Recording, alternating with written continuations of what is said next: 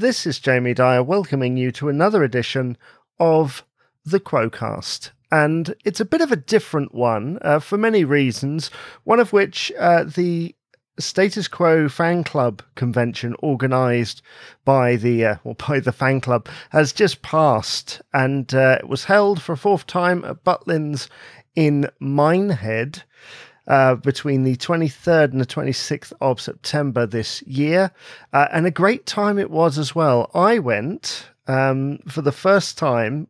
Great experience, lots of great bands and things, of which we will hear from in this episode. But let me introduce the guest that's with me right now.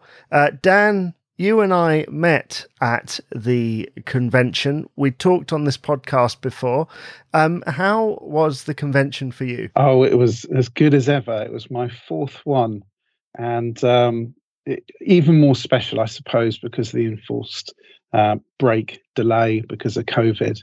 So it's 3 years since the last one, and each are special for different reasons, really.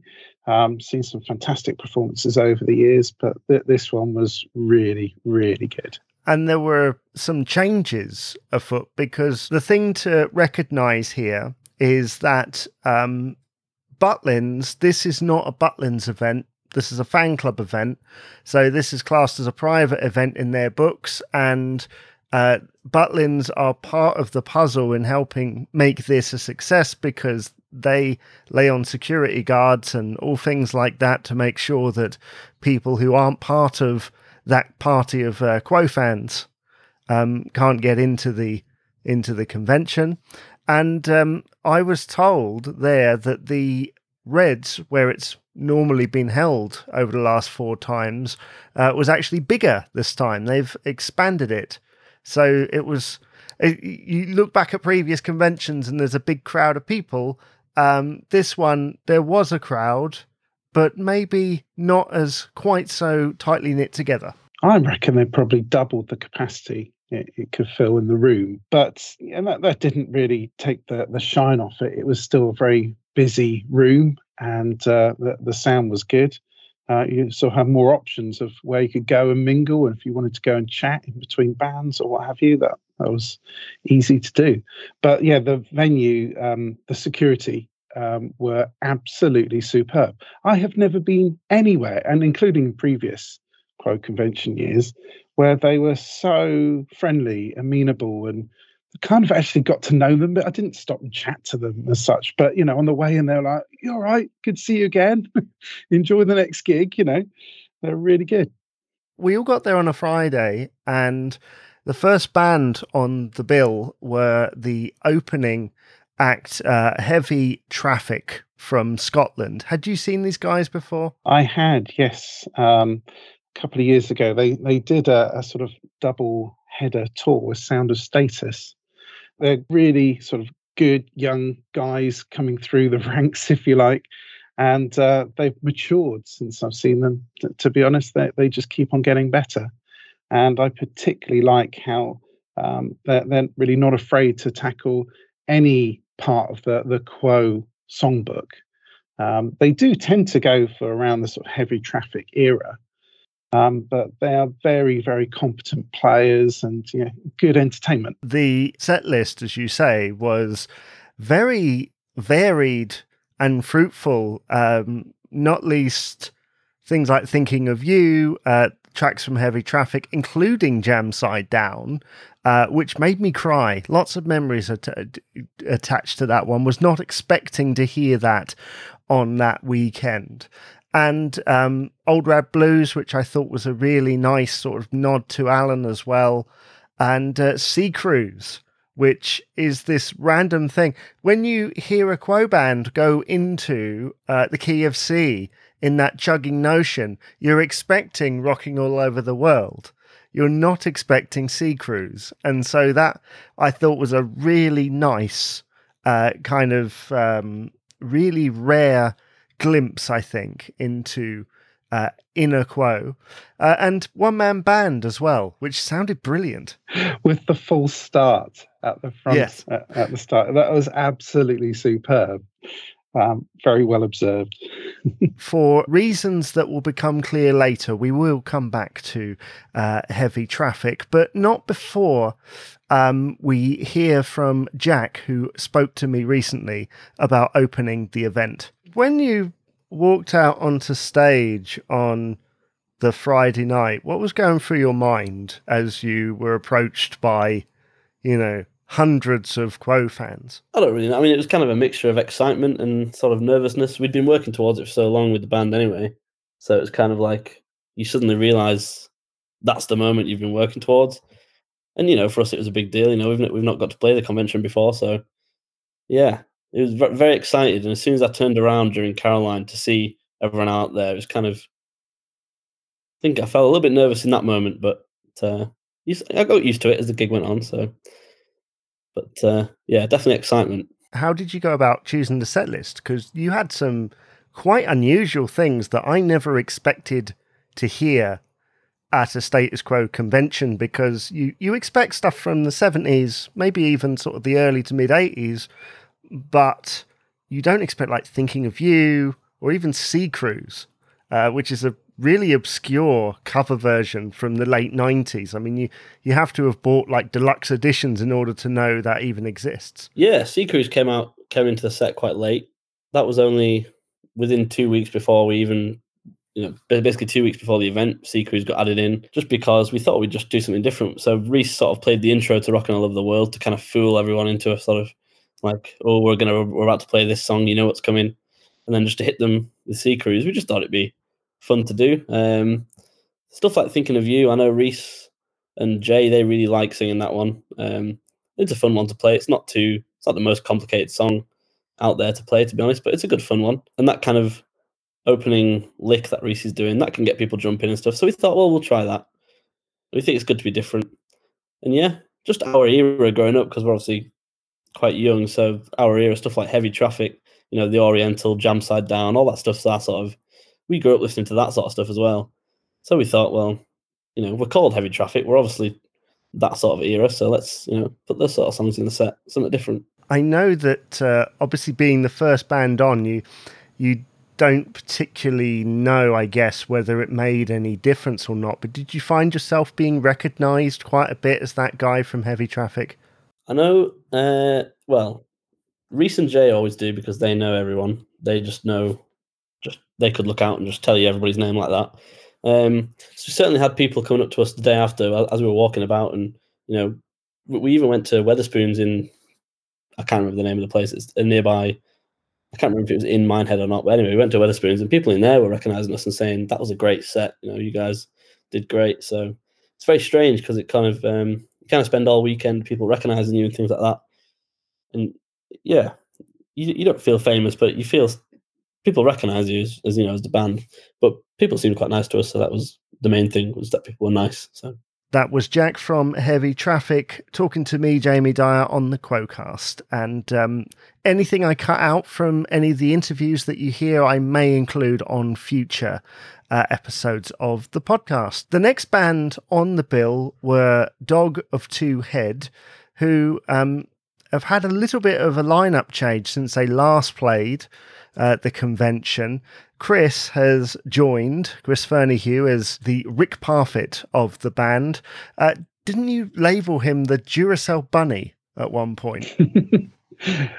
My word, yeah, he was legging it around the stage. I mean, give him his due. Yeah, I probably would have been if I'd have been given the opportunity. But boy, it was clear he was enjoying himself up there. Again, a very, very competent band. I had seen them before, different lineup at a previous convention, but really glad to see that they've actually done their own originals album, which I picked up and been playing that in the car since. They played 2 tracks from that album, Fool and Straight Through the Middle. Fool I love. I love the sort of rockabilly essence of it, despite the fact that any Quo fan would say, well, it's sort of just standard Quo chugger or a can't be done type thing. I enjoyed the set. I was slightly concerned that there were some double ups with the previous band. We were hearing some tracks again. But the one thing I learned from listening to so many bands over the weekend was it didn't matter how many times you heard something, every band did something different to it. It was a different interpretation. I see what you mean. Yes. So certain bands, say Little Lady, featured a lot over the weekend. That and Roll Over Lay Down, I think, were the two tracks that were played most. And in previous years, it was Hold You Back. My legs really remember that. Yeah, for those two tracks, it almost as if it was 70s Quo at one point and then sort of 90s or the more up-to-date version in terms of arrangement and sound, really. Yeah, I definitely think so. But Dog of Two Head, I'm sure, will be back at a future convention, even just for energy. And I love the sort of raw nature of it. And they went into some quite lesser well-known, things outside of the Quo camp, things like Slow Train, which they said was the difficult one, which is not something really I think a Quo band should admit, although that's a difficult one. And I feel like they did a year as well. That was brilliant. I thought Rick's vocals on that were particularly good. Very good, solid interpretation of that song. So we move on to the Saturday, and we had the signings in the morning with Jackie Linton and John Coughlin. Did you get anything signed, Dan? Yeah, I've got an amusing story for that. So Jackie Linton, I've got so much time for him, and I was unaware he was doing a signing session, and I sort of randomly ended up at the front of the queue of it. So I normally pick up one of his books when with Anne. Not that it was sort of drummed into us, but we were reminded a couple of times that they've got a lot of people to get through, so you can only have one thing signed at these. And so when I saw Jackie, he said, "All right, mate, how's it going? What have you got there then?" I said, "Oh, would you sign your new book, please?" He went, "Oh, yeah, sure." Now, Jackie is a bit deaf now. And he said, "So what's the name?" I said, "It's Dan." And he went, "Stan." I went, "Dan, Stan, Dan," back and forth. And I went, "All right, okay, got it." And he wrote Stan. And he looked up at me and went, "Oh, no." I said, "Jackie, it's fine. It so happens my little boy is called Stanley. So you signed a book for him. Don't worry about it." But he felt so bad. And he sort of did a sly look at me. Bear in mind, everyone's eyes are burning in the back of my head to get a move on down this queue. And he said, "You got anything else I could sign?" And it so happened that I just picked up from the marketplace the sheet music for the Rocking All Over the World album. And of course, Rockers Rolling on there. I said, "Well, Jackie, look, you wrote this song on there. Why don't you sign that?" He went, "Oh, yeah, I'll do that."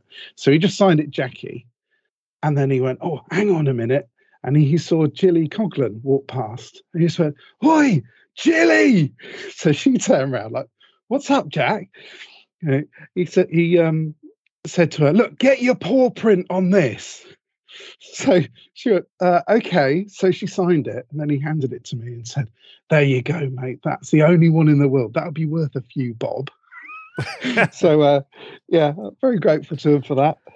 Oh, genius.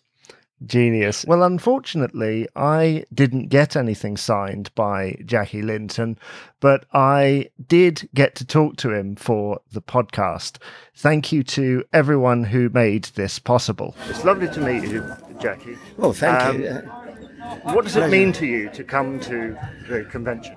Well, I first saw the Status Quo. I was in America with a band called Savoy Brown, a blues band I was singing with, and they came over there in 1972 on a special deal. Because when we come back here, we supported them, And as soon as I saw them, I thought, well, there's an old saying the Americans say, "Oh my God," they say, "Oh my God." I didn't. I say, "That'll fucking do me." As soon as I saw them tuning up, and I thought, I'll have that. I fell in love with them straight off. Because they're real, they're not blues, they're not country, they're not folk. A little bit of everything, but they're basically rock and roll. Not 50s rock and roll, which I love, Elvis and all that, you know, Little Richard, all that lot. They're English, they're British rock and roll, and they're the only real rock and roll band in this country ever. I mean rock and roll, you know, like 70s, I suppose you could say. 70s. Fantastic. And I've got friends with all of them. Very, very friendly with all of them. They're nice, they turn out to be nice blokes. Ricky was born and bred just down the road from me in Woking. Alan and Francis in Wallington, over that way, about 10 miles. So, you know, I fell in love with them, you know, I thought, and we stayed friends. Once you're a Quo fan, so you're always a Quo fan. Yeah. Like an Elvis fan. Or Tottenham, dare I mention Spurs, but, you know, like, you stick with your team. Yes. And Quo are my team. Do you understand what I'm saying? I do. And I stick with them. And that's it. They've never let me down. There's only 2 of them left, unfortunately, but life. Life's too. You're immortalised on the live album. Oh, Christ. How does it feel to be part of that? I mean, you Well, wrote it's a couple lovely. of songs with them too. I wrote Again and Again. Yeah. And Rockers Rolling. And that keeps me in a bit of pension. That comes in a little bit. Not a lot each year, but a little bit helps out, you know. So I'm 82-year-old. So I'm really getting on. I'm really an old person. But it helps me out, you know. Once, as I say, they're my team. That's like a family to me. Now, it sounds like bullshit and mush, but it ain't.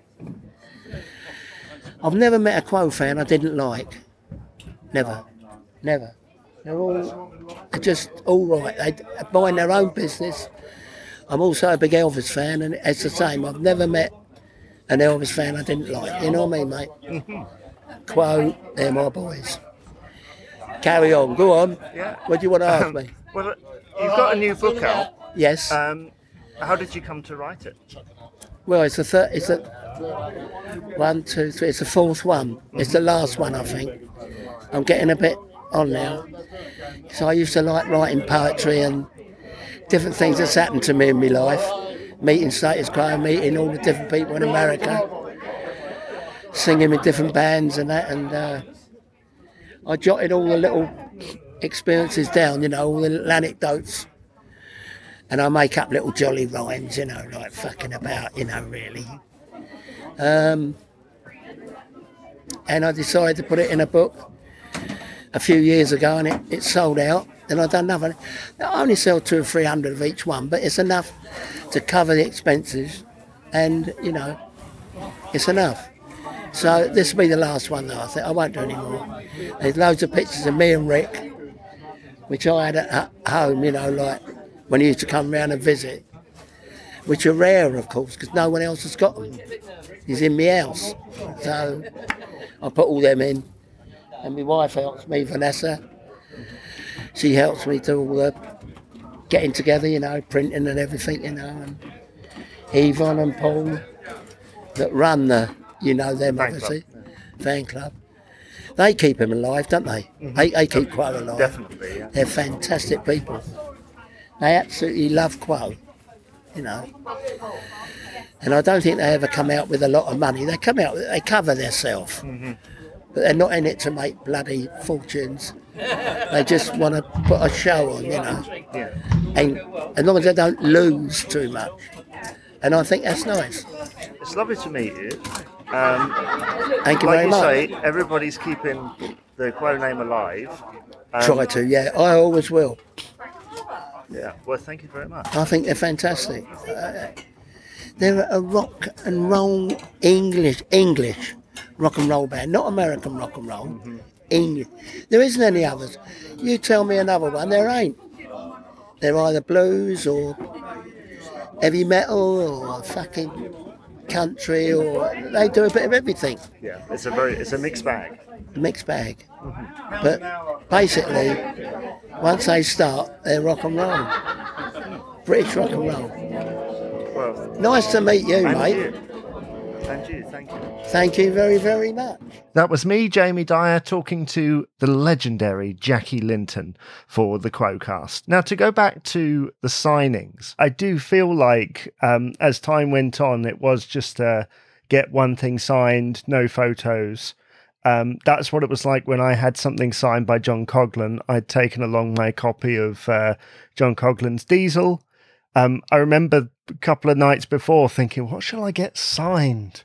What shall I do that? And I was like, well, John Coughlan's Diesel, that makes sense. That afternoon was, of course, the drum masterclass by Jeff Rich, which was really interesting. He did the drum masterclass that he's been doing in schools for 20 plus years. Plus, he did a little Q&A at the end, which garnered some very interesting questions. I thought it was fascinating seeing that. I've been wanting to see one of his drum masterclasses for years, and in a really nice way, it came across a bit like a school assembly. Yes.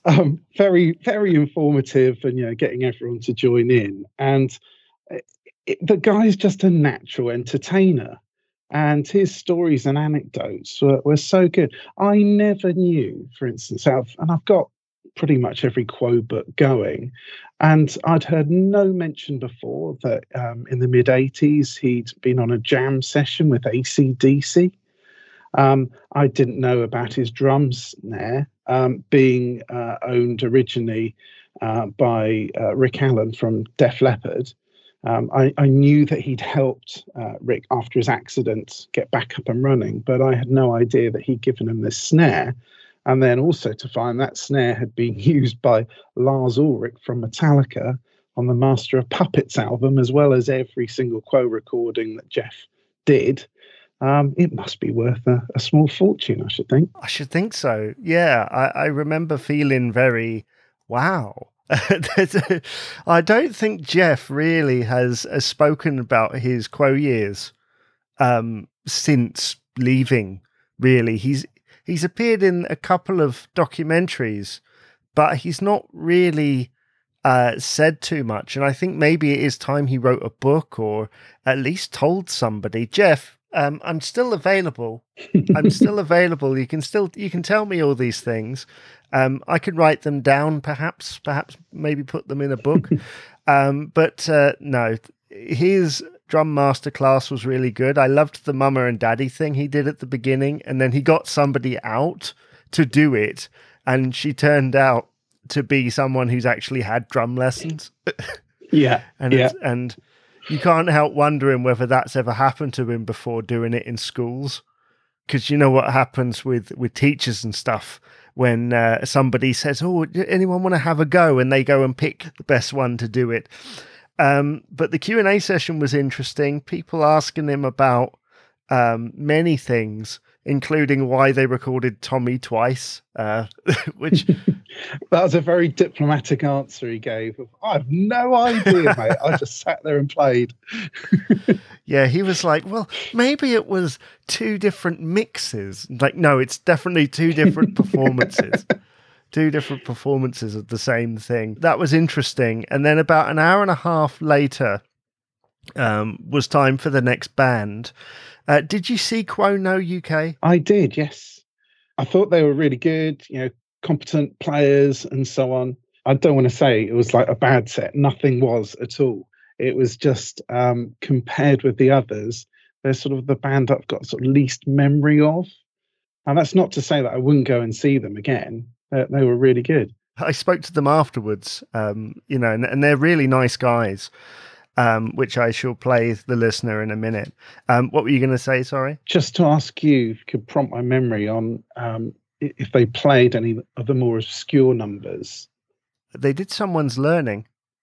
Yes, they did. I do remember the start of In My Chair, which I don't blame the guy getting cramp on that because I do. It's a fiddly one, that. The listeners are going to hear my interview now with Quo No UK. This was outside the Inn on the Green. Obviously, it's outside in a place. There's people around, holiday goers, and a very loud child. And I will do least edits as possible because it was pretty funny. Yeah. So I'm here with the guys from. from How does it feel to be at the convention? It's feel very honoured to actually have done it at last. We've been coming and watching all these years. Yeah, fantastic. Really glad we did it. Enjoyed every minute of it. But we always do enjoy it, of course. I've got to say, the guys that did the sound and on-stage stuff really helped settle us. You know, it was all a bit nervy, what we were doing, but they all come along, they even stuck all your stuff down with tape. It was wonderful, wasn't it? It just really settled the band, and I think everyone that's been involved with it has created that sort of very amiable, happy-go-lucky sort of feeling about the place. Would you say? I would. The backstage crew, obviously very professional and settled us down really nicely. Because it's a bit nerve-wracking sometimes when we're doing a big sort of gig. That was a massive help. Been waiting around for years to do it, watching all these other bands. Yeah, we can do that. We should be away and we can be up there. Then you are up there. Until it is the fun. Until it is the fun. Yeah. How did you go about deciding the set list? Because you had a couple of surprises in there. We always try and sort of do the curve, you know, the bang at the beginning, bit of a break because we're all old in the middle, and then apart from the new drummer. We try and get that early 70s feel. That's what it's about. Yeah. And when we're in the pubs, it's about trying to give people an impression of what it might have been like if you'd have seen them then. We're not trying to imitate everything they do or anything like that. It's just, this is what you might have heard, and it might have looked a bit like this. If you squint a bit. Yeah, yeah. So the set list, it's quite hard in stuff like this to try and find the song that you think everyone might like, but not everyone else is going to play. And someone's learning, just luckily for us, we've been playing it, like I said, music since we started playing. And everyone it really goes down well with other bands and stuff like that. It's just right. And then you flip in Living on an Island, because not many people do Living on an Island. We'd lost our keyboard player, and that really fills in the gaps on that song, didn't it, you know? So we had to try and sing it, and it was there-ish, wasn't it? It was there and thereabouts. Yeah, it's another one, isn't it? The set list is hard. I think a lot of the bands find the same thing, you know, and I just think everyone's done a good job of trying not to pick the obvious. And you've got to have the obvious, because that's obvious. Obviously. And what's not obvious is picking the unobvious. Out of all the obvious stuff, there is the pick. Which isn't quite so obvious. It went a little bit Spinal Tap in the middle, didn't it? Because one of you had cramps. That was me. Yes, thanks for that. Thanks for bringing that up. I had quite bad cramp in my left hand, which... Don't ask him how he gets it. And I could barely push the strings down to get a note. You know, it was just nothing I could do. Literally nothing I could do. It just happened. It doesn't normally happen. Saying that to all the ladies. It's very disappointing, and it ruined a couple of songs for me personally. But the lads carried on stoically, and we got through it. He felt really bad, and I think people don't understand really. They sort of walk on and go, "Oh, no," you know, and they've all got this great opinion. We had to see the aftermath of this when we came off, and Mark wouldn't basically speak to anybody for probably an hour because he's gutted for himself, you know. This got for the band. Yeah, not for me, particularly. That's right, and people don't see that side of it. You know, they think, oh, you know, they didn't play that very well. They don't, but it's, you know. And you swapped parts. I had to suddenly step in and do the intro of In My Town, which you've probably noticed. I don't play. But it was still better than what I could manage at that point. So slightly got it back during the song, but it was just so difficult. Just to try and get enough pressure onto the strings to make the notes, it was almost impossible. but then it'd go for a minute or two, or 5 minutes, and then it'd come back again. And I've been drinking plenty of water all day, and I just don't know. But there you go. That's life, isn't it? The drummer of Quo UK has just been sat here very quiet, doing your best John Coughlin impression. Are you normally this quiet, or is it just the way? It depends how many pints I've had, really. Yeah, I'm just a quiet person, really. Tilly's had a couple of pints. Very good drummer. He's 21 years old. Very, very good drummer. Changed the dynamic of the band slightly with it was his father who was the drummer before. He was a very powerful drummer. And Tom's come in and he's more jazz style, I think, and it's just changed sort of the dynamic of our band a little bit, and gives us a chance to play more of the early stuff more authentically, we think, anyway. I expect loads of people have got an opinion on that, but they've got to have their opinion. Do you think that you were put on at the right time? Because it was at 4 o'clock in the afternoon, which is quite early. Yeah, a bit of a graveyard shift, we thought that one. But, people have just gone to see Jeff Rich, all gone, and then we're on. But it is what it is, We're just grateful to be given the opportunity to play here, really, by Yvonne and the team. You earn your spot at this sort of thing, don't you? You earn your spot. You can't just turn up and go kabam. And I've got no problems with the time that we played at all. It's good job it wasn't any later. We were only going to have a couple of pints, weren't we? As long as one person's bouncing and having a good time, then you're doing your job, innit? Yeah, absolutely. And we had a decent crowd there, obviously not as full as it was later on, but they were going for it and apparently enjoying themselves and clapping along, singing along. And so the fact we played at 4 o'clock, I don't think really mattered. And if the people in front of you are enjoying themselves, like Tom said, that's you're doing your job. You want to see people tapping their feet, but it was a bit hard because there was a fence in the way. That was Quo UK talking to me, Jamie Dyer, for the Quo-Cast. Right, let's move swiftly on to the next band on the bill, who were the Belgian Quo Band. The Belgian Quo Band were proper party band vibe, really proper party band vibe. And that's a good thing, right? Because everybody's up on their feet. They started with the Proposing medley, which was really different. I have seen people say they had no charisma, but I thought they had buckets of charisma. I thought there was loads of charisma there. I really enjoyed them. I remembered Dear John that they played. With most of these bands, it's the sort of standouts of, I haven't heard that played live as a set piece, if might be in a medley or something, but to try and tackle something a bit different. I seem to recall they did a good version of that. But good band. And of course, Leon Cave made a guest appearance at the end, which was nice. That was during In the Army Now, which was cool. It was Leon's birthday, so he got to play on his birthday. I spoke to Wes, the normal drummer for Belgian Quo Band, afterwards, and it was interesting. Obviously, we've spoken on this podcast before, and he said to me, so what didn't you like about the set?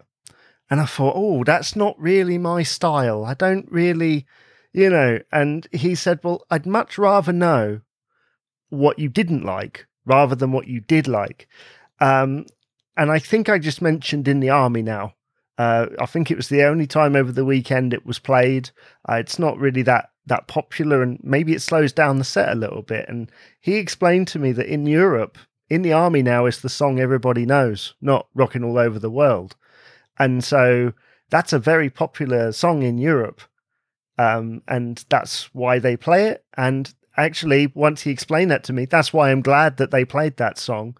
And I think that's one thing I'd noticed over the weekend, was that I get the impression from previous years that there was a really big focus on Frantic 4. Yes. And this year seemed to be the opening up of the Quo Vault and hearing a lot more kind of varied bits and pieces and doing versions of things that maybe haven't been played before and in ways that haven't been done before. So that was the Belgian Quo band, who I hope do come back to the convention in a future year, because it'd be very interesting to see what they can come back with after having experienced it, because I think going to a convention like this, I think must change a band, certainly. So without further ado, Big Fat Mama.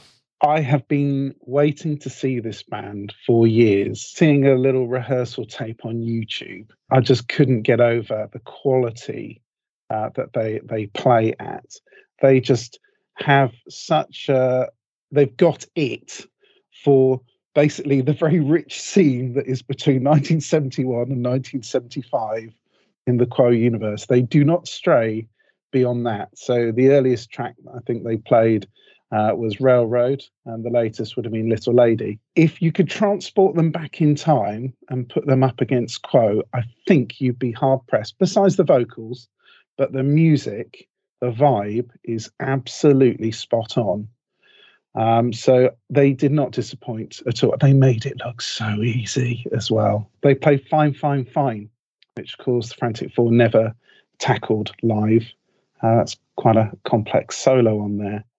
Just every song went down an absolute treat. Very good band. Yeah, you're right. Got that early to mid-70s thing down. Ola, the drummer. I was speaking to other drummers that were there in bands, and they were like, he's like Coughlin. He's like old school shuffle drummer. And the amount of stage presence, I mean, especially at the end, to do like Bye Bye Johnny, and it's Ola doing the vocals. And at one point he was, after doing a drum solo, he stood up on the drum kit and, had that crowd in the palm of his hand. It was a joy.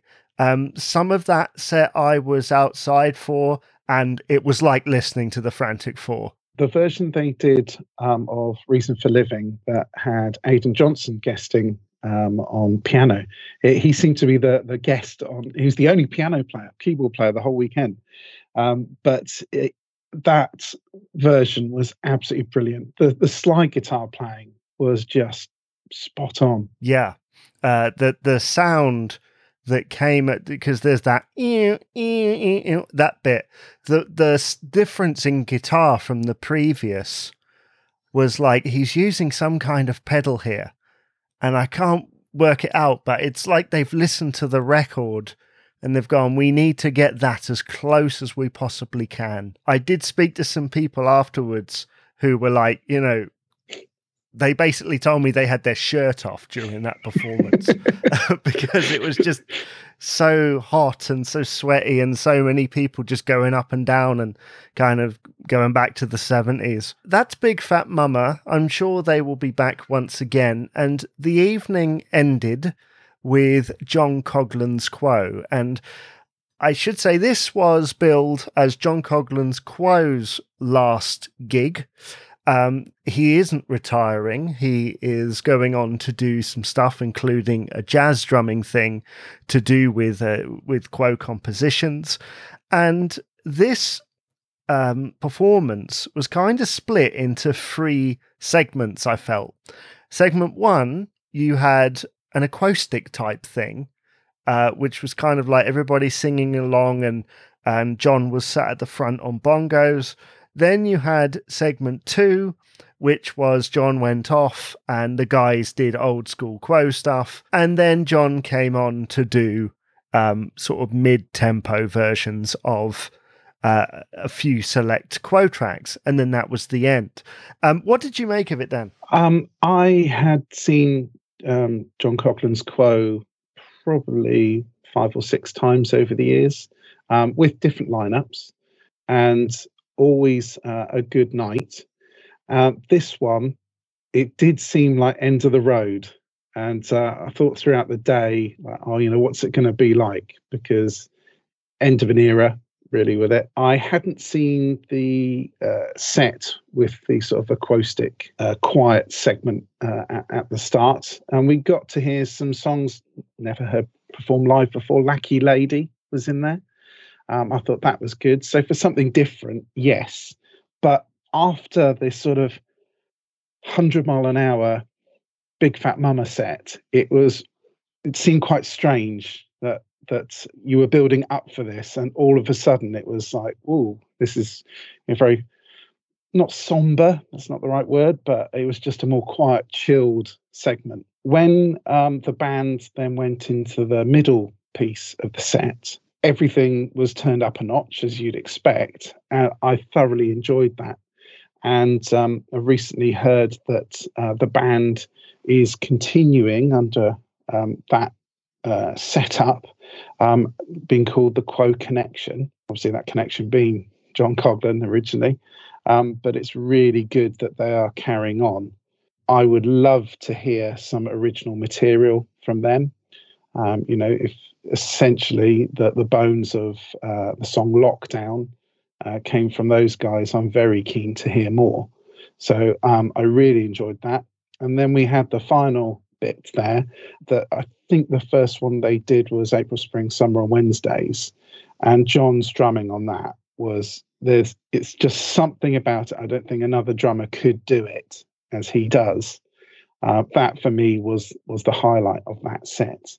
And then it, went into the whole, when they played Bye Bye Johnny, I thought, that's it, there's no encore. Hang on, what's going on?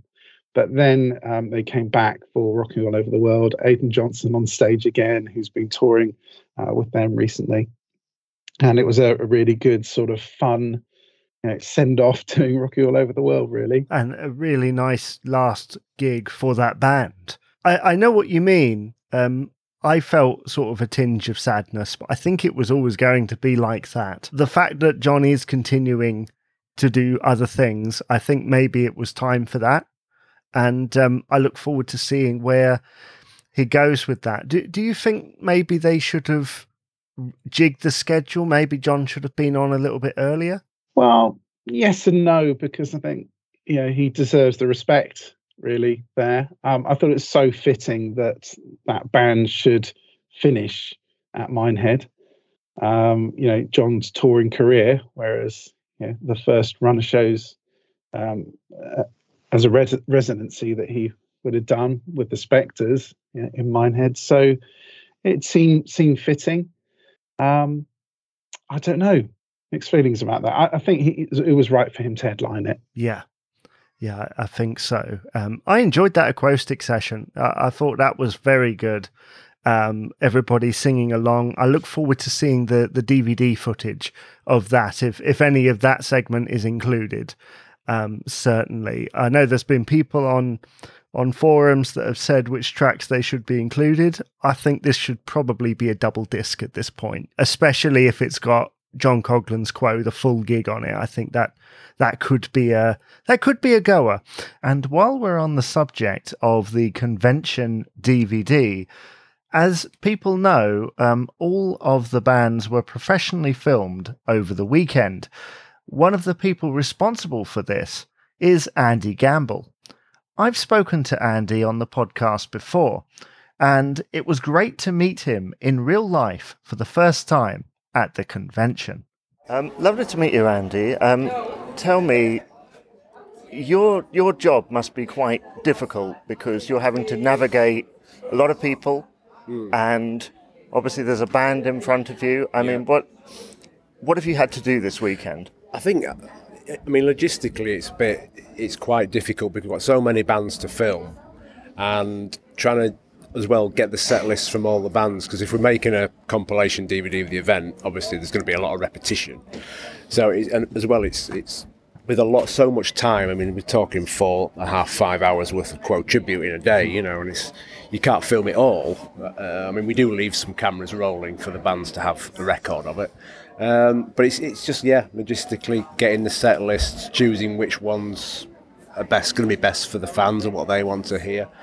And we've got 5 cameras on this, and then they're also 24-track recording the audio for all the bands as well. So they're going to get a good record of everything.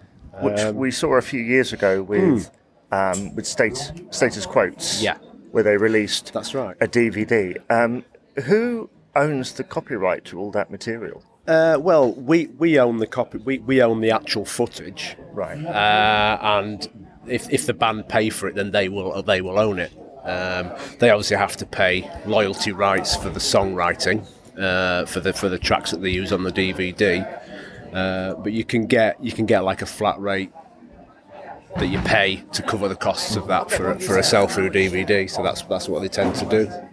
And how long will it take you from filming all the stuff this weekend? Because like you say, there's got to be, 12, 18 hours worth of footage. How long is it going to take to create the DVD? I'd say it'll probably be a couple of months to sort it all out. And let's say we'll pick 15, 20-minute sections.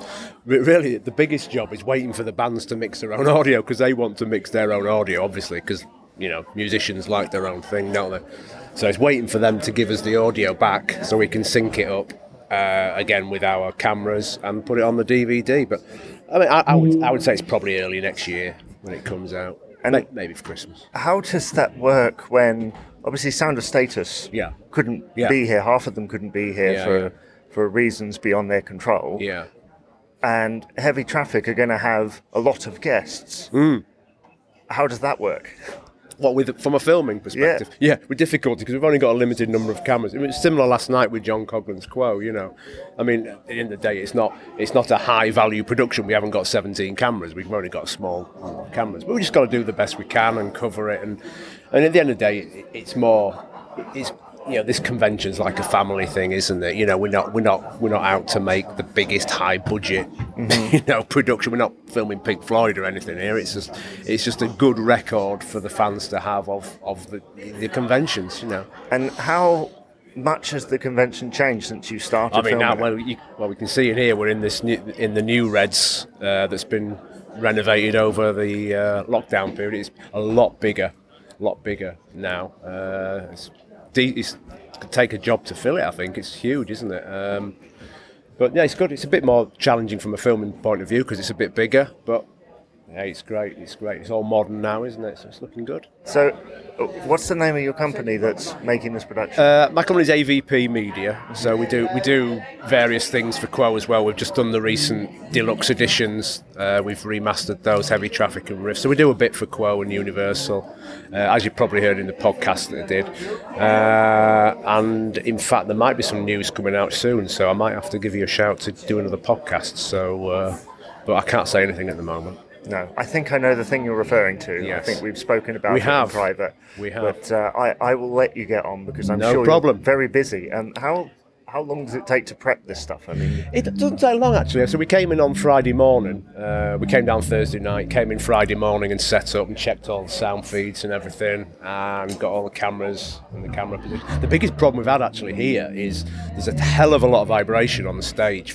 We've got a camera on the drums, and we're getting some real vibration problems. We're trying to damp it down with sandbags and things to make it stable. But we're getting there. It's going well. So. That's Andy Gamble talking to me, Jamie Dyer, for the Quo-Cast. So let's move on to Sunday. Did you get anything signed by Jeff? He was doing a signing session. Yeah, I did. I picked up his last album he did with Triple J. And I sneakily got him to sign another book as well. But also met Leon that day as well. And he asked me if I'd seen Quo recently, and I was able to fill him in that in February I did. Admittedly, it had been a few years since I've been to see Quo. The previous time would have been on the last night of the Electrics tour. And I said, I've got to tell you a quick story, though, that at that gig in February, I took my boy Stanley along, who had just turned 8, and he was absolutely blown away. Also because not only the music, but the band, we're in row 3 right at the front, in the middle. The band kept on, giving them thumbs up throughout the performance, and So the next morning he said to me, "Daddy, you can tell Status Quo they've got a new fan." So I said, "Leon, that's what I'm doing now." That's lovely. The first band on the bill that day were Quode, who are a tribute band that do most eras of the band. And I had a chance to talk to them in their dressing room before the event. Here's me talking to 3 of them. Or is it 4? So you are first on the Sunday, so that's, 4 p.m? Are you daunted by that prospect? No, I'm more excited, I think. It's been a long time coming, so we're trying to make the most of it and soak up the atmosphere. And we're really, really looking forward to it. We're absolutely stoked for this. And I should note that Gary's not here at the moment. Where do you think he is? At the bar. He's a lead guitarist. He's fiddling around with some knobs on the stage, I think. Probably. Or at the bar. Or at the bar, yes. Yeah. So you're planning to play the Hello album in full. Is that... so you've got like 4,500 times at the end of that, I'm assuming. And is that as that was played or with some embellishments from later? Well, of course, on the album it fades out. So we can't fade out. No, and so we've got a very special way of closing that number and then going into another one, Jamie. But I don't want to tell you what we're going to do because that would spoil the surprise. Well, not for listeners because they're not going to hear this for about a week after you do it. But. Very possibly, but we then go into another song from another album, and that's all I'm going to say. Awesome.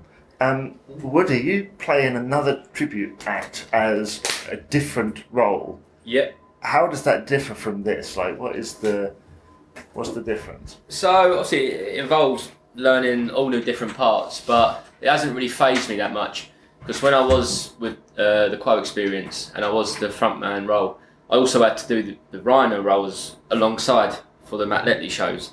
So it's just learning a different part, remembering it, and going out and having fun, really, isn't it? Sounds like once you grow a few arms and hands, you'll be able to do the show yourself. Yeah, I'm like an octopus, mate, one day. We've got him learning the keyboards as we speak. Yeah, how long have you been in Quode? In Quode? Yeah. Since the start. Mm-hmm. It was me and Mick, the chap who was the predecessor of Woody, who came up with the idea. Mm-hmm. And he suggested it, and I said, yeah, that sounds like a good idea, let's do a Quode tribute.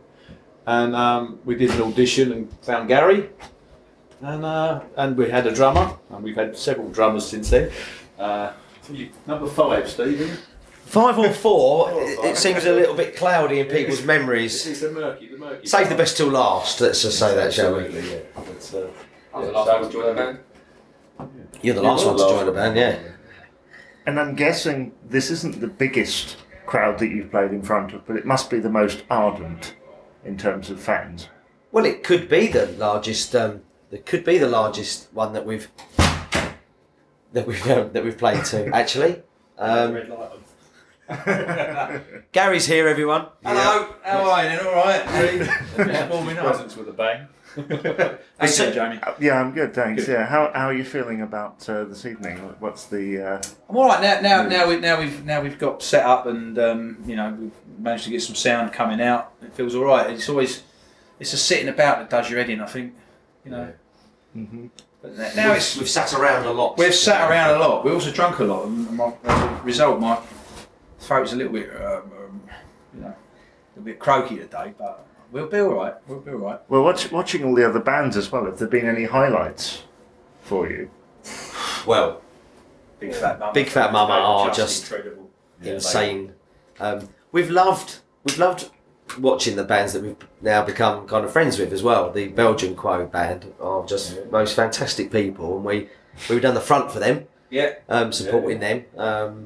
So I think last night was a really great night. But listen, they've all been great. Heavy Traffic, fantastic first night as well. I mean, it's difficult not to mention all of the bands. All of the bands have been great. Yeah, they've all got their different sort of angle to them. They've got slightly different styles. Yeah, that keeps it interesting. Yeah, who was the is it Quo No? I think they had a fairly unique take on it. I thought. Yeah.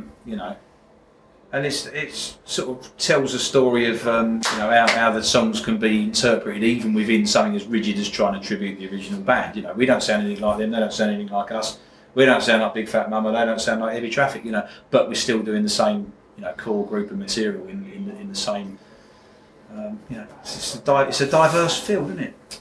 Indeed. That was me talking to Quode, a tribute band that played on Sunday at the Status Quo Fan Club convention.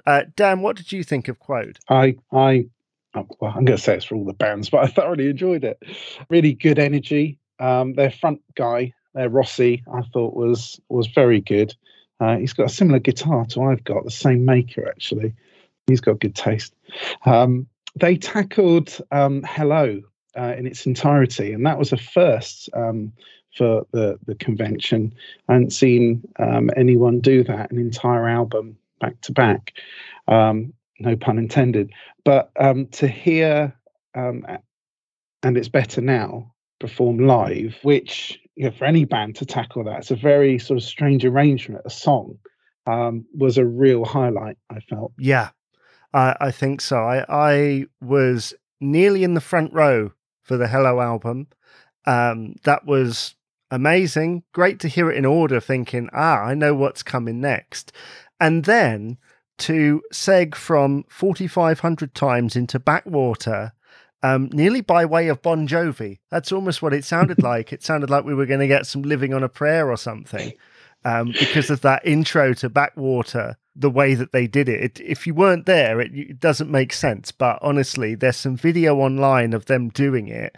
And yeah, that transition. They did the Roadhouse Blues medley at the end, and I've been wondering whether to admit this, and I'm sorry, Gary, I'm sorry, Stephen, but I missed most of the medley. I missed most of it because I went outside intending to listen to the rest of the set. Again, struggled to find a seat, little bit sort of overwhelmed, especially after being in the front row for the Hello album. I'm knackered, 9 tracks later. 9 or 10 tracks later, and then I come out and basically I chase an interview. I see an interview and I chase it and I don't get it, but then a fan of the Quo-Cast spots me. I sat down and talked to them for 5 or 10 minutes, and then I went back and they were just into the Price of Love. And this is the thing, Dan. I find a seat inside, ready to see the end of this Roadhouse medley, and they finish. They come off the stage. Stephen, the drummer, walks up to me. He said, "What do you think?" I said, "It was good." Luckily, he just walked by, just walked away, because I thought, "Oh no, I missed the jig." And I've been wondering whether to admit that or not, but I'm going to, because it just gives me more reason to want to see that band again. Because those guys, you're right, were top notch. And for what I did see, Gary's Rossi, it wasn't copycat. He had enough of his own authenticity and personality in there. He wasn't trying to play everything note for note. And I realized some bands get off on that. Wonderful. It's a recreation. With them, they played it their way. And they kind of took bits of Quo that weren't always obvious and did it their own way, which I thought was marvellous. Well, I would definitely like to see bands at the next one try and tackle an entire album. Maybe something like Just Supposing would be quite an unusual one to hear. And just going back to the medley for Roadhouse Blues, I've listened to the Live Alive Quo album so many times. Me too. And it was almost autopilot for me, thinking what's coming up next. And they slightly just skimmed the first few chords of Margarita Time. I thought, this is very brave at this convention. And they skipped it. They then went on to the next. It was very subtle how they did it. It just raised so many eyebrows. It was quite funny. I know that Gary has said he wants to play Tommy in a future thing.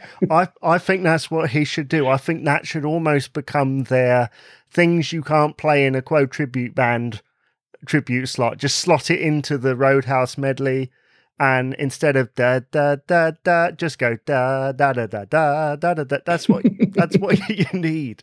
So yeah, well done on that. So yeah, the next band on the bill there were the Middle Night Men. Now, I need to clear up something with the Middle Night Men, because there was a lot of controversy over whether they should have been there or not.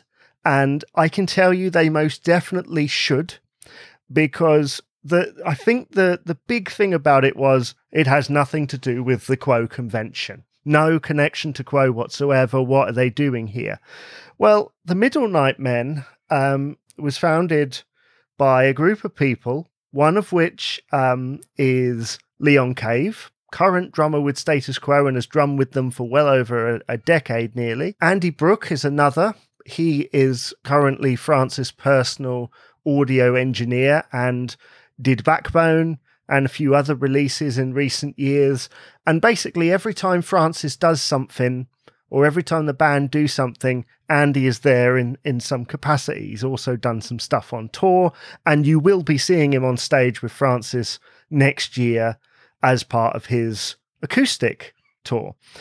And lastly, Nick Hughes is a friend of Leon's from way back and played on Leo Bryan's live launch party for his album recently, which was produced by, you guessed it, Francis Rossi and Andy Brook.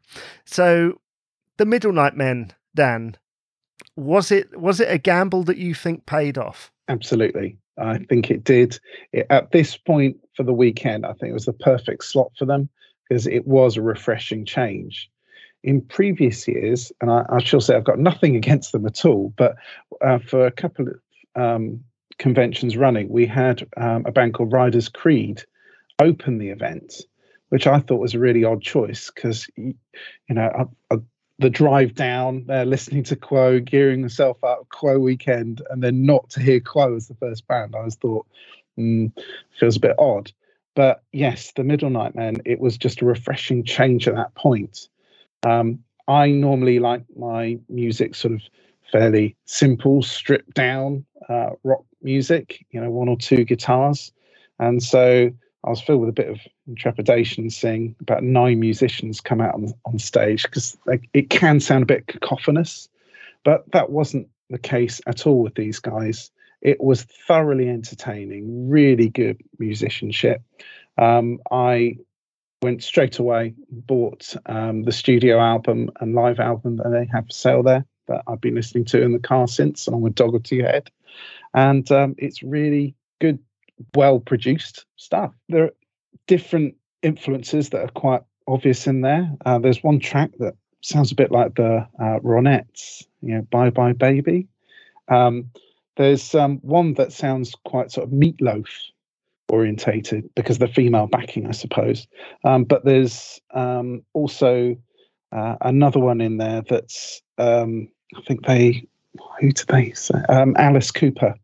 They said they sent one of the songs off to him. I could just tell, it was that kind of vibe. So just very competent musicians, clearly enjoying themselves, and the whole crowd did. The room, everyone was up, standing to that one. Especially with their version of Long-Legged Linda, which was incredible. To do that with brass instrument on the stage as well. Certainly, I don't think any tribute band's ever done that before. And I remember Nick kind of hinting to me that he was going to do that, and I was waiting for it throughout the entire set. I was sat there like, "Yep, I know these tracks from there," and I even did the clapping during the BA Baby, which was great. Enjoyed all of those songs. I've been listening to them for quite some time now. And then it went in, he just came on the stage and he said, Leon's been educating me. Here is something I think you will like. And I think it took the audience just a little bit, maybe 5 seconds, 10 seconds. And then the moment those vocals kicked in, it was like the whole place woke up. Because suddenly, I get it. You've never seen a band before. It's not like with the other bands where they're playing stuff you've been listening to for 50 years. So it wasn't going to be a sea of voices. But the moment that Long-Legged Linda came on and they started singing, the whole place. Yeah. And I'm so glad that they got that moment, that it wasn't just an entire set of some people staring at them, that there was that moment where they sang back and they knew all the words. And the thing is, I think judging by that performance, the next time the Middle Night Men, or even, just Leon by himself, the next time that they get booked and they play one of those other tracks, people will know it, because I think it made people seek it out. And I get why people said, oh, it's got nothing to do with status quo. It broke up, the constant sea of Quo up until that point.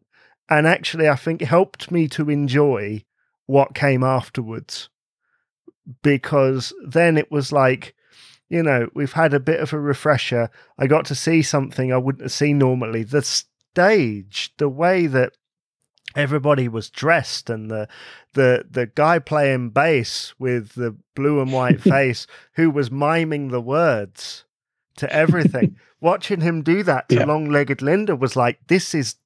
I'm surprised that's not in their set normally. Absolutely. Clearly having the time of their lives. And I really, really do hope they do well. I hope so, because I think they're all friends, and it was something that was born out of lockdown, I think, or certainly just before it. So I do wish them the best of luck, and I'd love to see them again. I think it'd be really interesting, and I look forward to hearing the second album, because they basically practiced a bunch of tracks that were not yet recorded. So we're coming into the home stretch here. Baz Barry's Spare Parts. Now, Baz Barry has the unique distinction, doesn't he, Dan, of playing at every convention? Yes, he does. Be it part of John Coughlin's Quo or Predator. And then, this sort of incarnation, which I believe was only their second gig. And I'm glad to say I was at their first. It was in the February before lockdown over in Bristol, and they're fantastic, as are all the other bands. But Baz, just in terms of a sort of nonchalant stage presence, just has it to a T. It's fabulous. And he did something quite different on this to introduce all the songs. He said, well, you lot know them anyway, so I'm not going to do that. But he dedicated each of the songs. And it was just quite something, really. He was reflective of on his career and bands he's played in, and he dedicated one to John Coughlin's Quo, and he said something along the lines of, "Look, my time with them, some of the best memories ever." He said, "Love JC to death. He can be a cantankerous bastard, but I love him." And Jay Fitzpatrick from Heavy Traffic, of course, makes up part of that band. Jay is a phenomenal guitarist as well as drummer in Heavy Traffic. I'm so jealous of what he, again, makes look so easy. He's an absolute natural. I first saw him at the Quo convention years and years ago. It would have been the first, I think. And he just sort of walked on stage. At that time, he must have been probably about 14 or so. And he just did all of 4,500 times and then walked off stage. And I just bumped into him saying, "That was incredible. Can I buy you a beer?" It's like, "Oh, I can't actually have one yet," sort of thing. So, yeah, they really, it was a connoisseur kind of Quo set on that. They went right back to the 60s, didn't they? Oh my goodness. Yeah, it was like Spicks and Specks, Technicolor Dreams, Little Miss Nothing. was like Little Miss Nothing. Where did that come from? I loved the fact that they were doing this sort of late 60s, early 70s stuff. It just helped to fill the gaps nicely, where I'd felt like, as you said, we'd heard Little Lady most of the time, and we'd heard Roll Over, Lay Down, which I think Baz Barry also did. But we heard those wonderful tracks that melodically from the late 60s, without all the phasing and without everything else, was just marvelous. And it was a really nice laid back and chilled thing. And then he brought on a member of John Coughlin's Quo and bashed out a Predator classic that confused half of the audience. Well, he said something like, here's one that so I've been playing Francis's songs all night. Here's one I wrote. Francis hasn't done it, but what the hell? And Need Your Love is a brilliant Predator track with a jig in it as well. But then that closed the set. They opened the set with Shy Fly. What a great song. He said, I don't know what Bob Young was on when he wrote this, but it's great. Really hope to see them again. But they're one in the UK I look out for to go to their gigs. So lastly, we need to address something, because over the course of the weekend, we've known that the convention was going to start with Heavy Traffic and end with Sound of Status. Unfortunately, some things happened and Sound of Status couldn't play that night. Half of them had a little bit of an adventure, and to cut a long story short, couldn't get over from Calais. Heavy Traffic, because Sound of Status couldn't do it, decided to close. Now, I do have a couple of pieces of audio for you, because a lot of things happened. I asked Jack from Heavy Traffic how they came to close the show. It was on Friday. We knew Sound of Status were having problems. Joachim, and forgive me if you're watching this, I forgot the other guy's name, that couldn't make it. We knew they were having problems. We didn't know they couldn't make it at that point. They were trying to organise, maybe they could get a flight from France, or they could drive to France, get a flight, something like that. There was kind of whispers like, maybe we could play a set with them, or they would maybe steal two of us to join the other two Sound of Status guys. Then Saturday, it was kind of confirmed that they definitely weren't going to make it. It just was going to be impossible. And then it was kind of a thing where we need to sort out, are we giving them Reese and Jay to go play with them? We kind of decided, well, we're here as a band, we kind of want to play as a band. So we kind of had a meeting with them and said, well, we'd like to do it. I mean, obviously we want them to be on stage with us, so that's why we ended up getting them up. So we said, we'd like to play as a band because, we're quite a tight-knit band. We're very, very great friends. We kind of feel like we were leaving maybe people out if we didn't get them involved. But we said, absolutely, if we do that, we will get you on stage, because it would be so unfair for them not to play, especially when they've travelled quite a distance, and they've been looking forward to it for so long. So them two went away and spoke about it, and they said, yeah, we're happy to do that, as long as you get us up to kind of finish the set off. I think it was nice to get to do the big finale with everyone on stage, and everybody's there for that, and people get to see them singing, and we played one of their songs, so I think they were quite happy with, given the circumstances, the result. But yeah, it was just kind of, most of Saturday we were just going about talking to Yvonne, talking to the Sound Status guys, just trying to work out what they want, basically. If not, I think they were going to get Jeff Rich up maybe for a couple of songs, but it was kind of hard trying to get that organised, and there was a couple of different names floating about. And I think a lot of people came up to us and said they wanted to see us play again, so that was quite nice. It was quite a nice feeling as well. And you managed to pull out even more rare ones on that. I mean, who decided on the solo version of Caroline, also known as the shuffle version, and very particular because the way that Reese sings it, the live at St. Luke's version, where did that come from? I'm assuming it's to avoid repetition. Well, we wanted to avoid repetition as best we could, so obviously we still kept stuff in like the mystery medley, and obviously we wanted to open with Caroline, but we tried to think, what could we do different? So Caroline, you think, well, there's always the shuffle version, and it's always been Reese's dream to perform that, I'm sure. And he's got it all nailed. He does all the little things that Francis says and all the little intonations in his voice and the little finger wags and everything like that. He's obviously watched that 1,000 times, probably a day. So, and he wanted to go and go into town and buy a big jacket like Francis walks out with, and walk out with that on. But we ultimately never had time to go find one. But we just thought, let's just try and do different stuff like Creeping Up on You. We've done that before. We knew how to play it. It was a shame Gary had to go home because obviously it was great that Brino drove down at 3 a.m. to come help us, and then told us he's never heard the shuffle version of it, or he's never really watched it or listened to it. I think Brino did great considering he didn't know it. He'd obviously practiced a little bit in the morning, and just as a group we kind of decided what songs do we know that we haven't done, and just kind of pieced together a random set, tried to order it roughly how we think it should go, and I think it sounded all right in the end. And do you know which were the ones that sort of Sound of Status put into the mix? I mean, obviously it'd be their original song. That was one of them. Were there any more? Yeah, so the last 5, not including Hold You Back at the end, because we did that just as a kind of, because everyone was dying for one more song.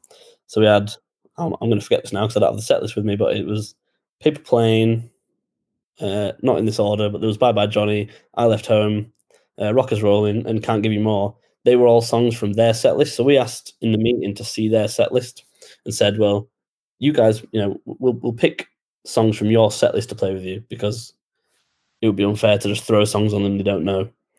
And then Hold You Back, we just jumped into that without even telling them at the end, and they seemed to, they played it perfectly. So, it worked out well. But they were their songs from their set list. That's why we wanted to do that with them because, they've practiced them songs. It did strike me as I was watching you during both sets. Does it knacker your voice out trying to sing like Rick Parfitt? Yes. People will have noticed. Maybe, especially in one-man band, it is. You feel like you look like a bee tree at the end of it.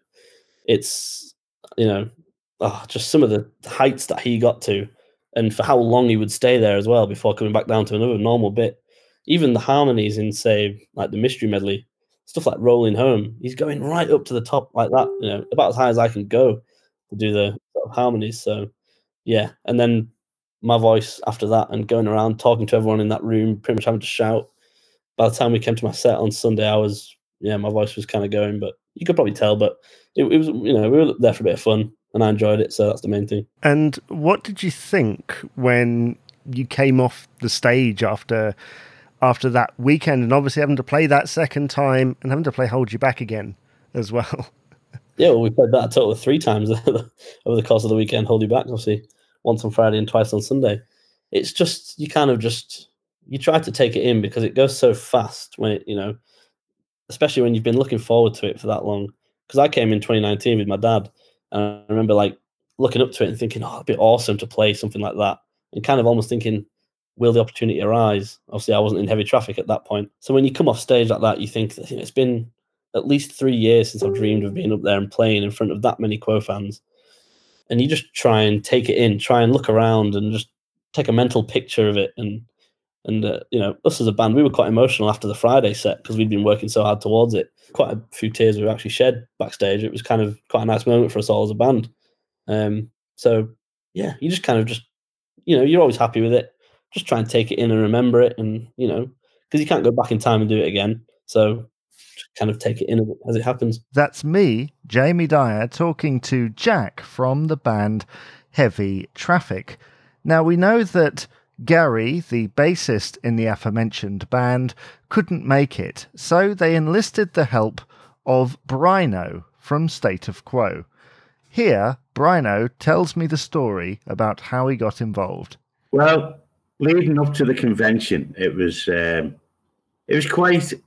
quite somber for me because I love going down, being party to what goes on at the convention. It's a great weekend.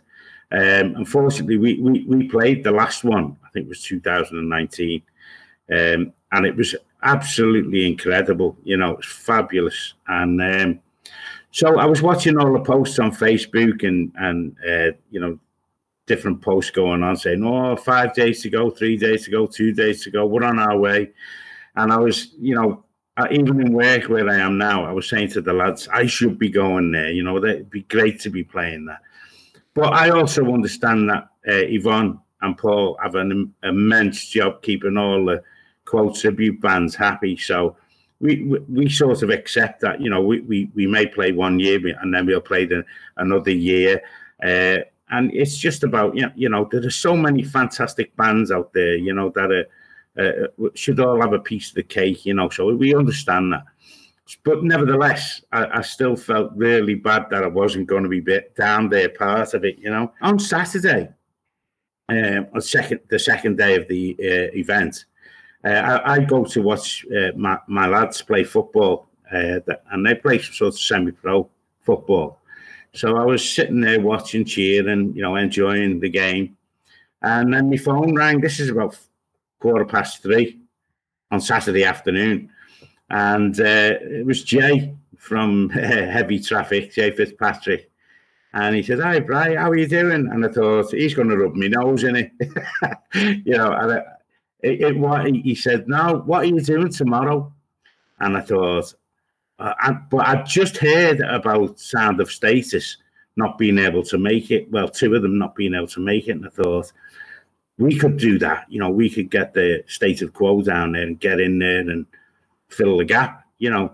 But it wasn't to be. And Jay said, "Would you come down and play with me and the guys from Heavy Traffic?" I said, "Love to, you know, I'd love to go down and be part of it, you know." It didn't even enter my head to think about what I was doing on Sunday. It was just a straight yes.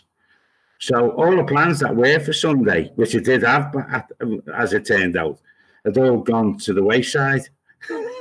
So I upset my wife when I got home and said, "Look, I'm going to bed now at 6 o'clock because I need to get some sleep because I'm going to head out at 3 o'clock in the morning to Minehead." And fortunately for me, Lorna is absolutely great. She's at the top of her hat. She knows, like, my music comes, like, sort of first. And she said, "Yeah, get down there, go and enjoy yourself." So 3 o'clock comes, and I'm in the shower, shave my head, as you do, and I'm on my way to Minehead. So the sound check for our gig, which was at 10 o'clock at night, the sound check was at 9:30 in the morning, which I thought was odd. So I arrive, and as soon as I arrived, I seen Yvonne, and Yvonne ran over to me. Now, it was just incredible. She said, "Oh, you're here." And she said, thank you. And I said, no, thank you. You know, it's to be playing this event is incredible, you know. And she said, "Well, you're headlining as well."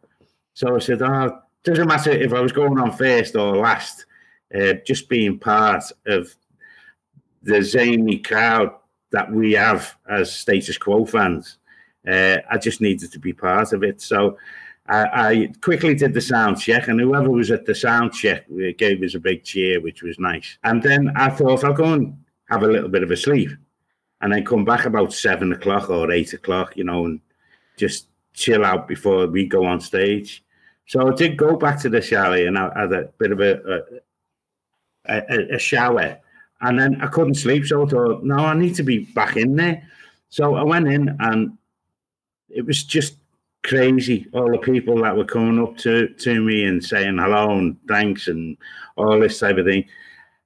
And they couldn't wait to see us play. And it was just fantastic. And that's how it all came about, Jamie. It was just amazing. Have you played with Heavy Traffic before, or, have you had much experience with them? Yeah, I mean, about a year ago, Jamie, I think it was Reese actually who I think gave me the call, and he said, "Would I like to dep for Gary?" Gary's a really good bass player, you know. He's a really lovely lad as well. He said, "Well, we're playing in York," and I said, "Yeah, not a problem." So I shot over to York, did a gig with them. It was fantastic. You know, they've got so much energy, and because they're young lads, you know, I look like granddad on stage with them, but there's such high energy and talented musicians. You know, the four of them are really good. You know, they're the up and coming. Well, they're there. You know, they're lovely lads. You know, and that particular gig obviously stood me in good stead to go down, and I didn't have any inkling about what am I going to do? What are we going to do? We did things in a different fashion, like Caroline. We did the shuffle version, which I've never heard before. So it was good to do a sound check with that and then go out and play it live. So that went down pretty well. But yeah, it answer to the question is yeah, I played a full gig with them once, and then it was really nice to go and do it again, especially in front of the Quo Army. It was great. That shuffle version is from Francis Rossi's solo album from 2010. That's right, yeah. One Step at a Time. Yeah, I did wonder when it started whether there'd be many people in the audience that would know that, because that's quite a deep cut, and that's what I appreciated about Heavy Traffic's set, was that the amount of deep cuts that they were putting into it that weren't like early 70s album tracks that everybody knows. They were more like early 2000s stuff. Yeah, Cut Me Some Slack was in there. I mean, 20 Wild Horses, that was quite niche to play. But when we did the Cut Me Some Slack, that track was pretty good for me because it's very fast paced with Rhino's Fingers. It went down. I think it went down really well. But these lads go down really well because I think everyone appreciates their age and the fact that they are actually playing status quo, in status quo music, very well. I just think it's amazing when you see young people in the status quo crowds now, because we're starting to see even younger. I mean, I know these lads are in the 20s, which I've seen kids in there now in the teens. It's fabulous the age spread that status quo is reaching out to. Oh, definitely. And at the age of 32, some of the 20s I was meeting at the convention were making me feel just a little bit old. Yeah, absolutely. I mean, it was great for me because when I arrived at Minehead, the people I mean, there's a lot of friends I have in the status quo world, but the new people that I met was unbelievable. And even when I got back home on, because after the gig, I just said my bye-byes to people, and then I was back on the road coming home because I had to be in work at 6 o'clock the next morning. So when you talk about fast turnaround, it was really fast. A lot of people were saying you're mad for going home after being here all day and then playing a gig and then you're back on the road. But it's just something you have to do. But when you're coming away from a fantastic gig like that, you get home, even if it's 4 hours away, you get home on adrenaline. The adrenaline kicks in and it keeps you awake all the way home, because all the way home I thought of every step from my journey when I arrived at 9 to when I left the stage at midnight. So I relived that whole journey back home. So it was absolutely fabulous. But I have to say, one of the big factors that I was looking forward to is one of my friends who was at the gig, and I'd seen him making a few posts. There's a guy called Ray Williams who's just come through a really traumatic time, with cancer and all that business, and he's been supported fabulously by his wife and his family. Well, it was great when I walked in and met him. There's a few pictures of me with Ray and his family with the guitar, Rhino's white Rhino guitar. So there's a lot of them photos knocking about. But I sort of dedicated my shift on stage with Heavy Traffic to Ray this particular time. So it was a marvellous event. That's me, Jamie Dyer, talking to Brino. Dan, what was it like to see Heavy Traffic and half of Sound of Status close the show?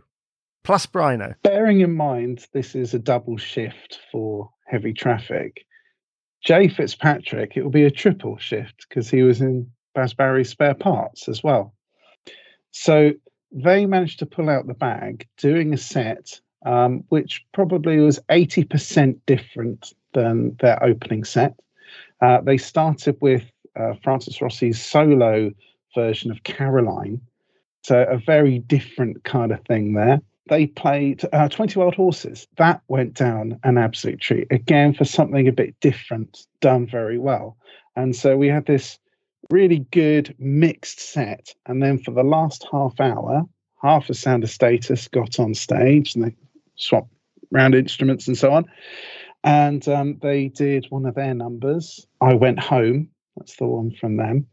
And then a couple of choir numbers, which went down a treat.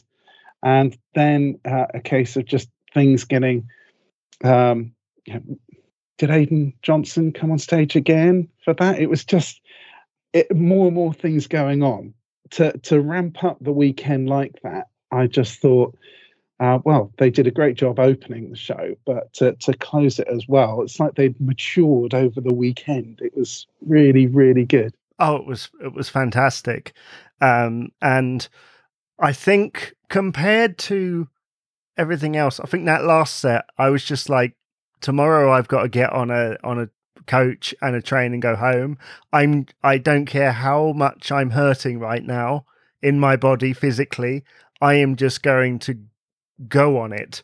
And I think I jumped into the middle of the pack, and I think we were just in the middle air guitaring for about an hour. It was an amazing thing that I shall take with me forever. It was just everybody knew the words to everything. It was a masterclass set. That those guys, Heavy Traffic, are just so together, and the fact that they said, we're going to go on as a band, play a few numbers, and then bring on Sound of Status, half of Sound of Status, and finish out the gig. And at the end, there was like half a dozen guitars on the thing, all bashing out by Johnny, all playing the key of C, and it was fucking amazing. I never swear on this podcast, but it was amazing. I also felt that the previous night you had John Coughlin's Quo's last gig, and then to have Heavy Traffic finishing the whole weekend, to me it sounds corny, but it was almost like the baton was being passed, and I just know that the convention will carry on and be there in future years, because there are these fresh bands, the next generations, getting into the music, which is fantastic. So that brings us really to the end of the convention, Dan. I'm not going to ask you if you had any favourites, because I know that every band did their thing to keep that Quo legacy alive.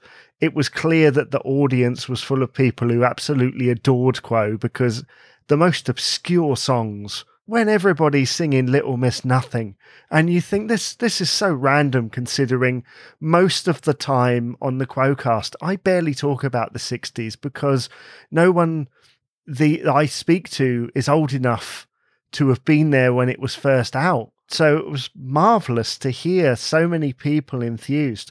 Are you going next time? Of course, yeah, I shall definitely be there. Hats off to all the organisers, and to say that it is so appreciated what you guys do to get such an eclectic mix there. I'm sure there must be so much competition of bands trying to play. I heard a figure over the weekend, there must be over 500 Quo tribute bands around now. So yeah, the competition is tough, and yeah, they must all want to play it. But it's a really good mix that I brought on board.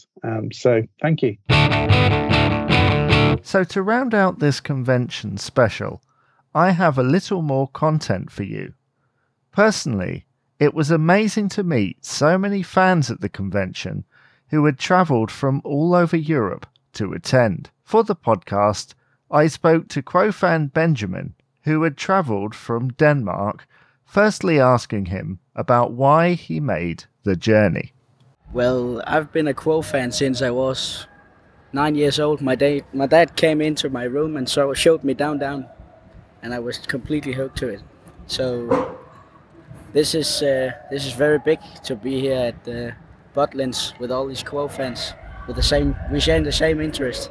You told me that you travelled from North Denmark. You took a journey to south, and then where from there? I mean, how long did it take you? I took a plane from Billund in Denmark to London Heathrow, and then we travelled with bus all the way to Butlins here. So it was a long journey. And you're in a band yourself, aren't you? In a Quo band? Yes, I am actually. We called Almost Quo. We're from Denmark as well. We've been around since 2018, and then COVID came, and now we're starting up again and gigging. This weekend, we've seen loads of bands. Is there any that have stuck out to you? Yeah, I really like Big Fat Mama from Sweden, and also what's they called? Quote. They're from here, aren't they? Mm-hmm. Yeah. Yeah. I really like him, and Heavy Traffic as well. They're good. Oh, Heavy Traffic opened They did, the event, and they're due to close it. I mean, that's quite a feat. And I was hearing them sound checking there. It looks like they're changing up the set list. I mean, when it comes to Quo band with Almost Quo, how many songs do you have in reserve? If we, I think a normal set is probably 2 hours, 2 times 45 minutes. Then we have about 20 songs and 10 extras. If we're gonna play another set, we'll drag in some of that songs we got in the case, suitcase. Yeah. That was Benjamin from the band Almost Quo, talking to me, Jamie Dyer, for the Quo-Cast. I'm sure that we'll hear more from Almost Quo very soon. I'd love to have them as a guest on the podcast. So to end this very special episode, I had the chance to catch up with Steve of Rossi's Social Media, who we've had on the podcast before, and his partner Nikki to talk about their roles at the convention. Looking back over your weekend at the Quo convention, what's going through your mind? Like, what kind of jumps out at you?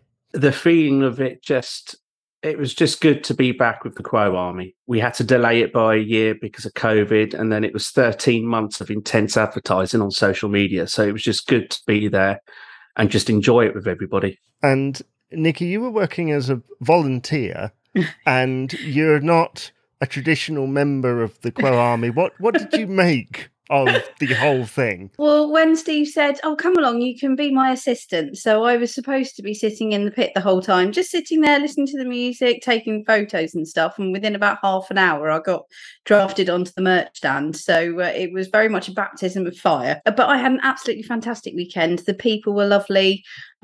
Ridiculously busy, but it was just fantastic. It was a really good experience. And after sitting in the pit, Steve, for all that time, how were your ears? Well, I'm going deaf as it is, so it was quite a comfortable noise for me. But it was just good to hear it all again.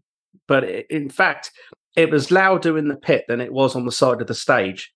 So I did go up to the side a fair bit as well. How many photos did you take over the course of the weekend? Because when I caught up with you about a day in, you said you'd taken 2,000 in one night. It's over 5,000. I mean, I've just finished editing the first Heavy Traffic performance, and there's 625 that are good to go from that performance alone. Wow. On the subject of Heavy Traffic, how good were they to open up the convention and then close it again, obviously with guests? They were just absolutely amazing. I mean, their attention to detail and being able to step in when Sound of Status couldn't be there, it was just remarkable. I mean, all the lads in that band are extremely talented. Very, very, very talented. Yeah, I think you can say that about all the bands, though. I don't think I saw one where I thought this is below par or anything. Like, the quality was extremely high. Yeah, and everybody cares about the music. Everyone who's in a Quo tribute band wants to get it right. And it's almost like a baptism of fire playing at the convention, because you are playing to a legitimate Quo audience. And every one of them pulled it off. You say a legitimate Quo audience, Steve, but Nikki isn't a member of the traditional Quo audience. What did you make of it, Nikki? Like what was going through your mind? I just obviously there was some repetition, which you get. There's the crowd favourites, the things that people always expect, but I didn't expect there to be quite as much variety. And it was different styles and things. Obviously, having been with Steve for just over a year, I've heard quite a lot of Quo in that time, and obviously I was aware of them anyway. But it was just the variety, and also it was nice to see some of the younger generation coming through. Bearing in mind the age of the people actually in Quo now, and a lot of the fans, it was nice to see some younger ones in their sort of mid-20s and things still enjoying it, and also getting a huge kick out of it from the audience. And it was very receptive audience. And I think that's been the case of a lot of things with the arts after COVID. Everyone's just been really happy to see either audience or performers, whichever side of the stage you're in. Steve, knowing that you've been to previous conventions, at least one anyway from my memory, how did this compare to those? It was very much everyone banded together for this one. The artists, the audience, the crew. It was just one big effort from everybody. It was very unified. I just think everybody was just really pleased to be there. You know, if I could go back now, I would. But it was very euphoric, I think.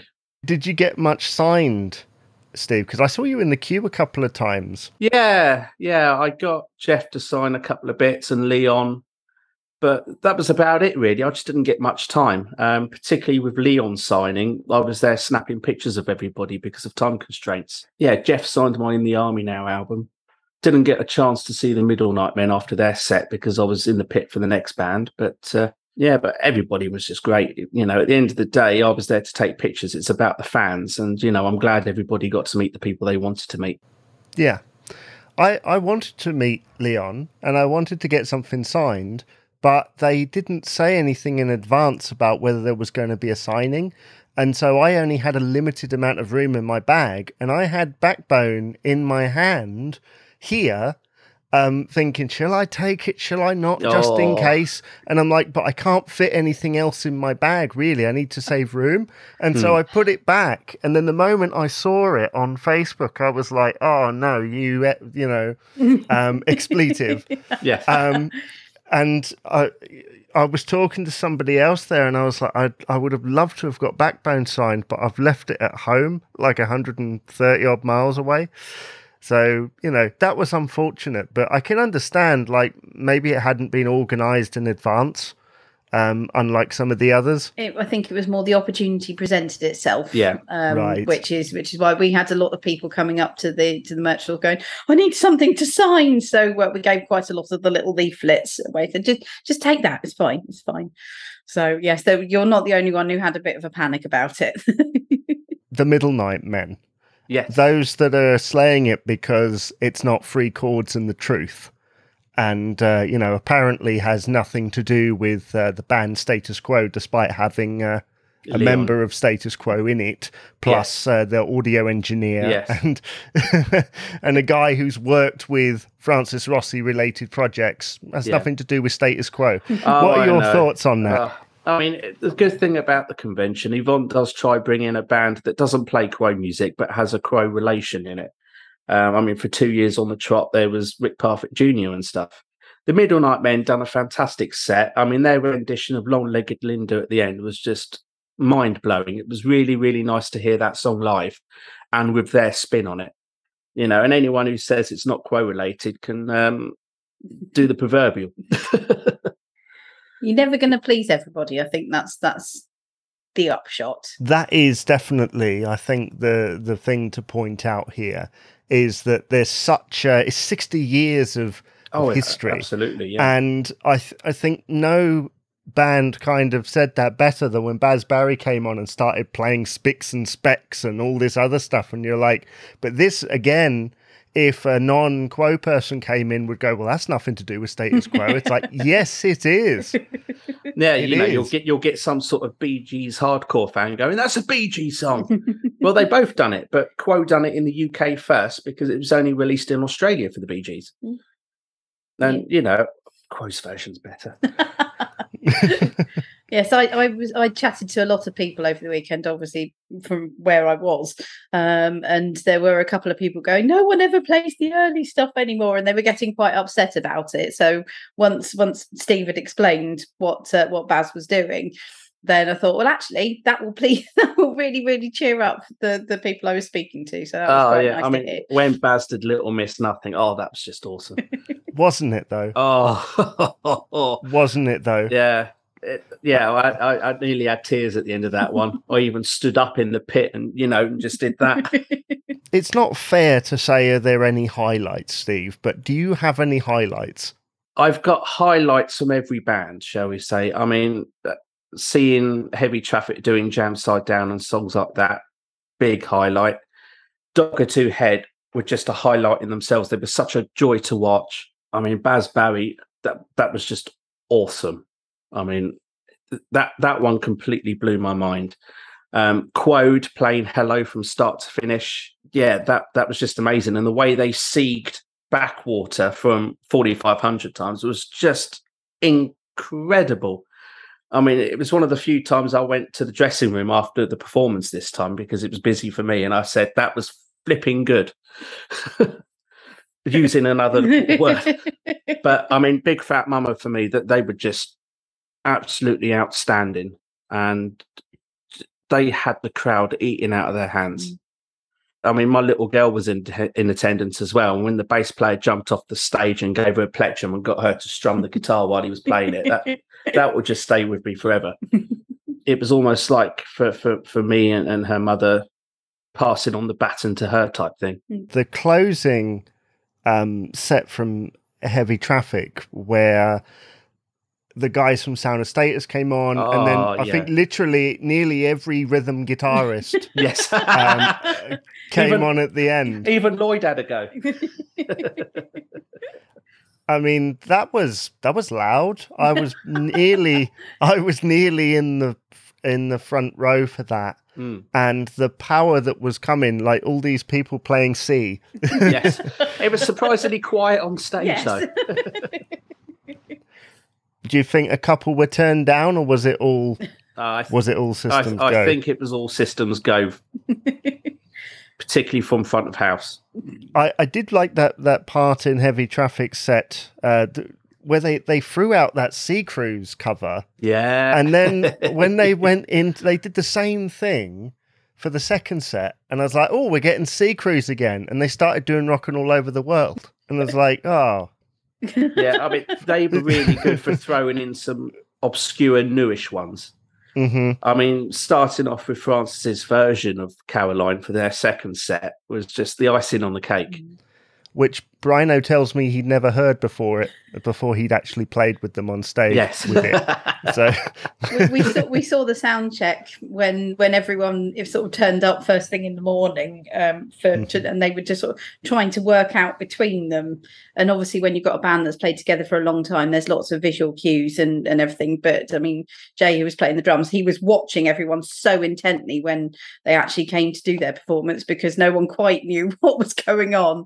They had a vague idea, but he was just paying so much close attention to everyone just to make sure that everything kept on going as it should do. But yeah, I mean, it was also nice to hear Cut Me From Slack from Backbone as well. Really, really good to have something really up to date. And everybody in the crowd knowing all the words, even to the most obscure songs. I must admit, when Quode went into the Roadhouse medley and they started the intro to Margarita Time, I wish they played that up the whole thing, but they just done the intro and moved on to Living on an Island. It was like, damn it. You're probably the only person who's wishing for that. Well, this time. A couple of people afterwards said to me they started to go into singing Margarita Time and it got cut. I think it would have been a welcomed addition. It seems like they're in a bit of a tradition, a bit of a transition at the moment, where they've spent a few years at the convention focusing on a very particular period, and now they're just broadening it out a little bit.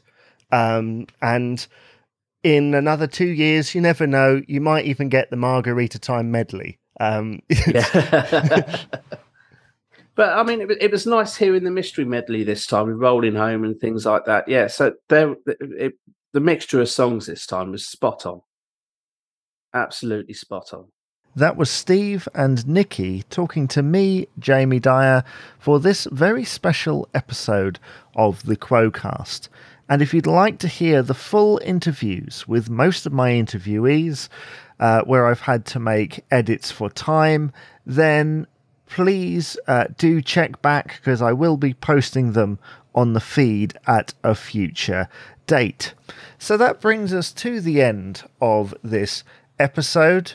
What are my thoughts, really? Well, having had some time to think about it, there's lots of things that come to mind.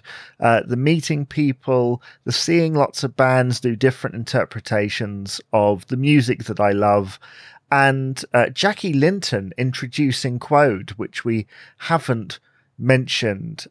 He also did Again and Again with them.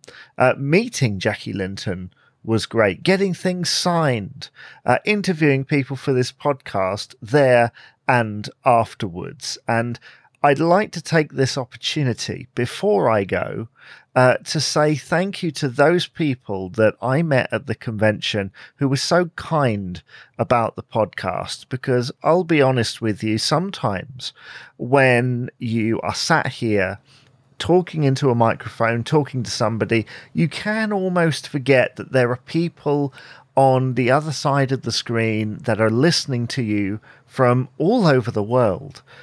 It seemed the amount of people who came up to me and went, "You're that Quo-Cast man," which was amazing, and I made some great friends at the convention that I look forward to seeing and speaking to again.